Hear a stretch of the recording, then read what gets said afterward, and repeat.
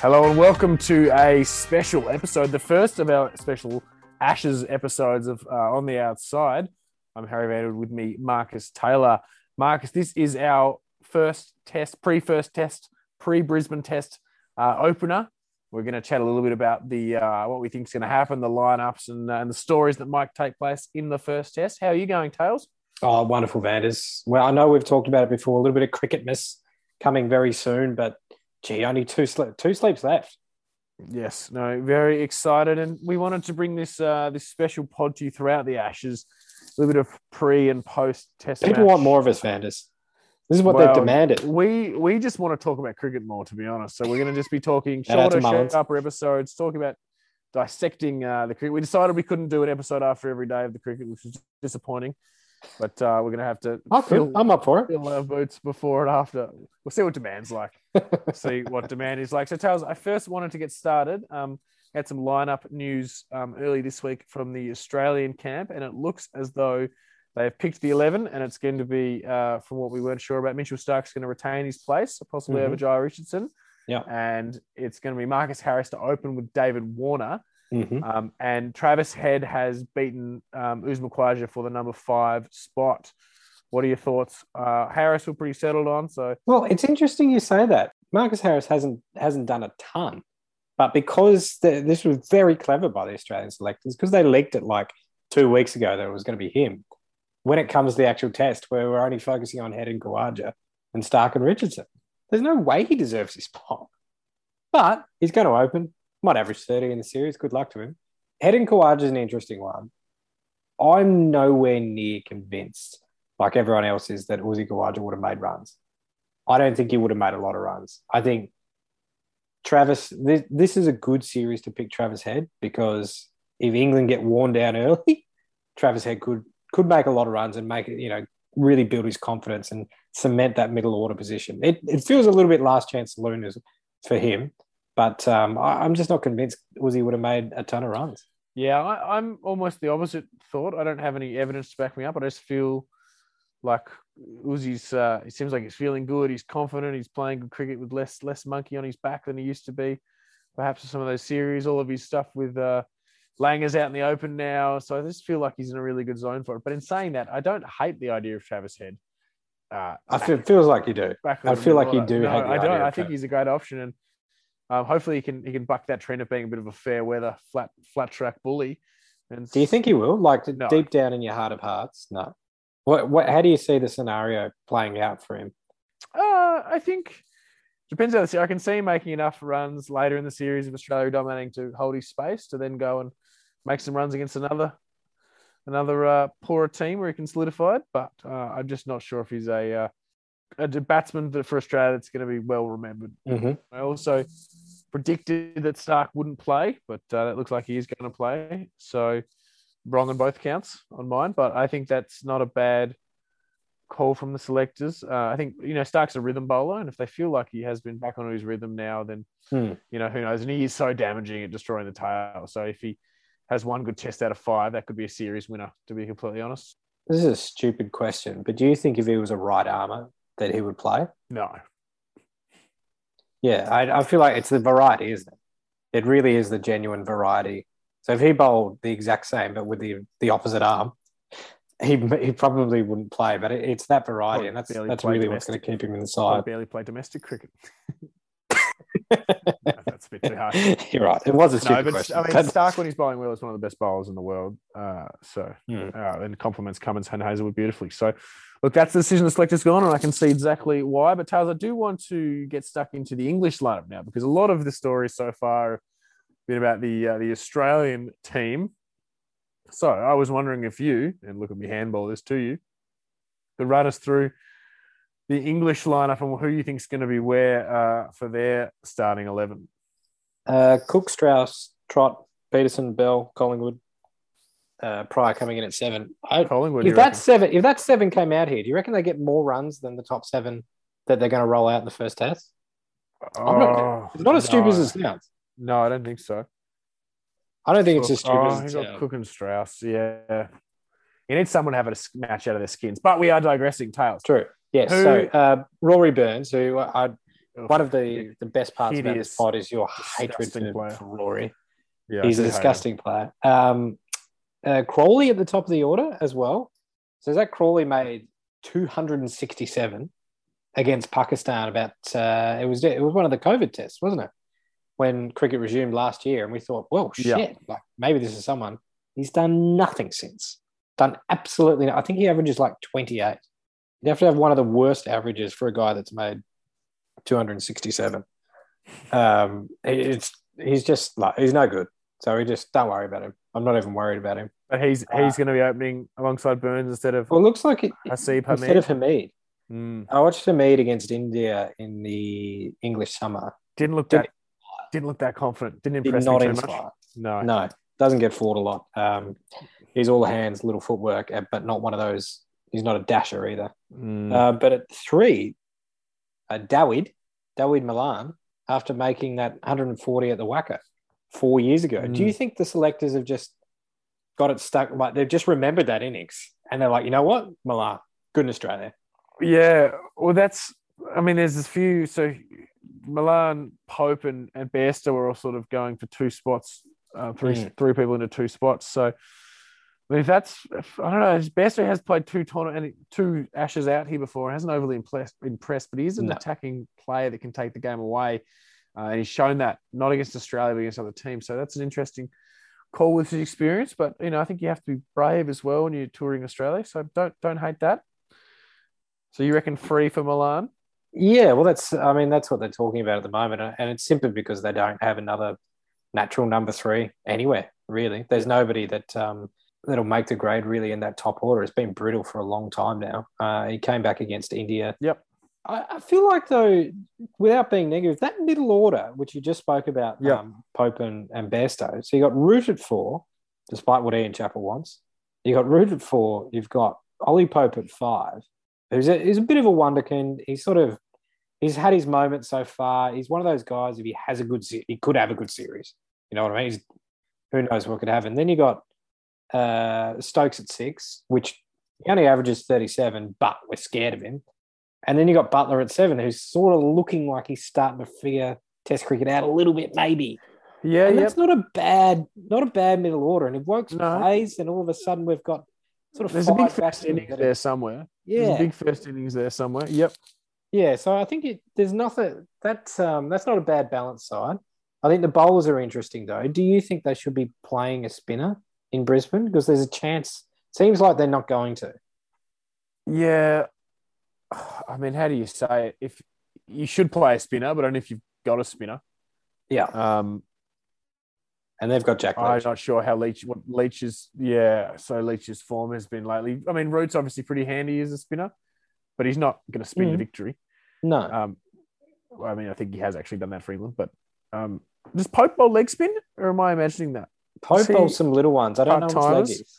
Yeah. Yeah. Okay. So nothing really. And then with a 4 pace attack of Wokes, Robinson, Anderson, and Broad, I think starting off the first test, which means they leave out Wood, which is their only bowler that can get up in those mid 140s. Do you think we should fear, but we should be worried about Broad and Anderson? I know all the talks are Broad and Anderson.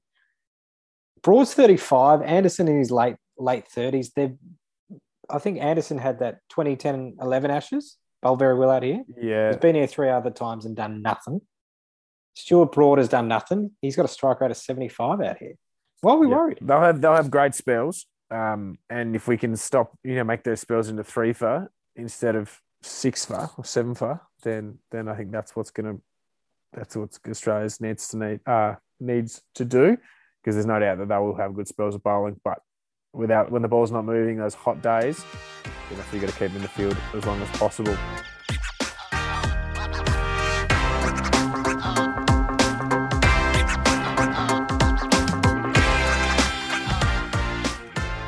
On the Outside is proudly sponsored by Raincoat. That's raincoat.com.au, Raincoat with a K, providing specialist kids' raincoats and coveralls to keep them dry in what looks like to be a bit of a wet summer. And if you're an On the Outside listener, you can get a 25% discount with the code On the Outside. So please go to raincoat.com.au to get your raincoat. That's absolutely outstanding value, Vanders. And I think even as well, Raincoat are a very eco-conscious company. They've got biodegradable packaging as well, I believe. Yes, yeah. So if you're getting, new clothes for the kids, they always grow out of them, and you just throw away plastic after plastic. Well, not at Raincoat; it's all biodegradable. You can buy sort of lots of sizes so your kids can grow into it. So it's an absolutely great spot. And if you listen to On the Outside, you get a 25% discount.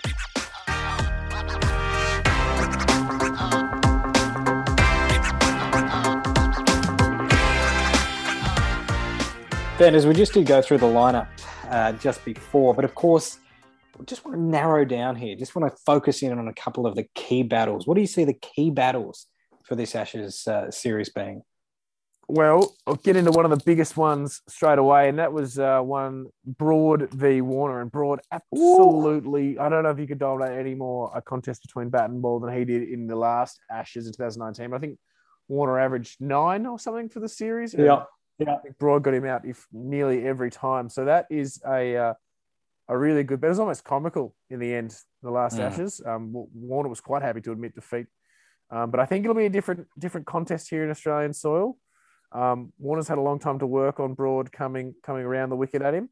So it'll be interesting to see what happens. No doubt Broad will get him, I reckon, at least a few times. But I think Warner might try a little bit of a technique. So my tip there is, I don't know how to. Even tipping it an even contest is almost a win to Warner after the last contest. So I'm going to tip just Warner slightly in that contest, Tails.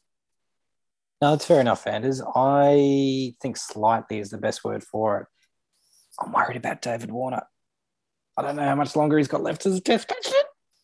I'm really worried about it. So I think it's going to be a slight win. The only thing that'll save him is that I don't think Stuart Broad's going to play a lot of cricket. I think he'll get cooked very early on in this series. Well, I tell you what, it's either a win or it's a massive loss, because if he has a terrible Ashes, then he's on the chopping block. Captain Cummins versus Captain Root? Probably the biggest as well. I mean, a lot of people saying, for Root today, it's the series, it's the tour that's going to define his captaincy versus a new young captain in Pat Cummins, which is going to define at least the first part of his captaincy. And the Australian cricket team at the moment and help with their identity. So it's a huge battle. Cummins probably had it over, definitely had it over Root in England. Root wasn't informed there for that Ashes. So I think that's going to be an intriguing captain v captain battle, and one we don't always get with, fast bowlers not captaining that often. So it's really exciting. It is. And I feel like Joe Root, who's used to carrying the captaincy, will feel like he has an edge over Cummins, because instead of Cummins just wholly and solely focusing on Root and trying to get Joe Root out, Cummins has got everything else going on. So I think Joe Root, in the form of his life, I think this is his best chance to get on top of Cummins. This is his best chance for a great tour of Australia. And I'm, you know what? I think Joe Root is actually going to win that battle. I'm not going to say it's going to be enough to sway the Ashes, but I think Joe Root is going to win that battle against Pat Cummins. Just want to get into one last battle, which is not your normal sort of it's not really a 1v1 battle. It's just sort of a crucial role battle that both teams have. Is Lyon versus Stokes. Nathan Lyon versus Ben Stokes. Now, I think Lyon's had the wood over Stokes a few times in the past. Yes, but both players just seem to be almost a barometer for their team and how they're travelling as well. So I think that's quite an important role they're holding in the team. So absolutely, the two, as I said, Nathan Lyon's got him out more than any other bowler for Australia, and Ravi Ashwin's got him out more than any other bowler around the world. So off spin is probably the weakness. And if you get on top of Stokes early, that talismanic player could be absolutely crucial to deciding the series. What's your tip for the Gabba? My tip for the Gabba, as I said last week on our hot takes on our regular pod, not the bonus Ashes pod, subscribers only. But my tip was that we would get whatever it was, only 30% of the game. So I think it's going to be a draw.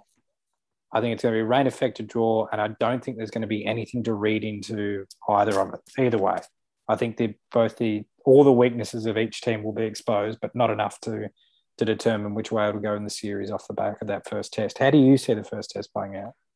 I see it similar to you, Tails, except I think there's going to be a lot of rain delays, but I think we're still going to get quite a bit of cricket in. As we know, the Gabba, 13 mil in the Gabba is very different to 13 mil in Hobart or Melbourne. And they get on, it rains down fast. Talk about Hobart's rain right now. They'll get it on fast. They'll get the covers off. It'll clear up. And I think there's going to be enough cricket.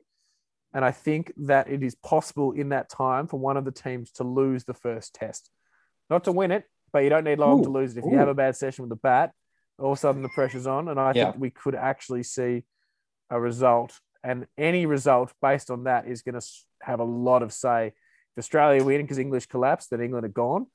If England win because Australia have shat the bed, then all of a sudden it's 50-50. As soon as England win that first test, they're almost tipped to go and win the series. So that's my tip for the first test. We'll see a result.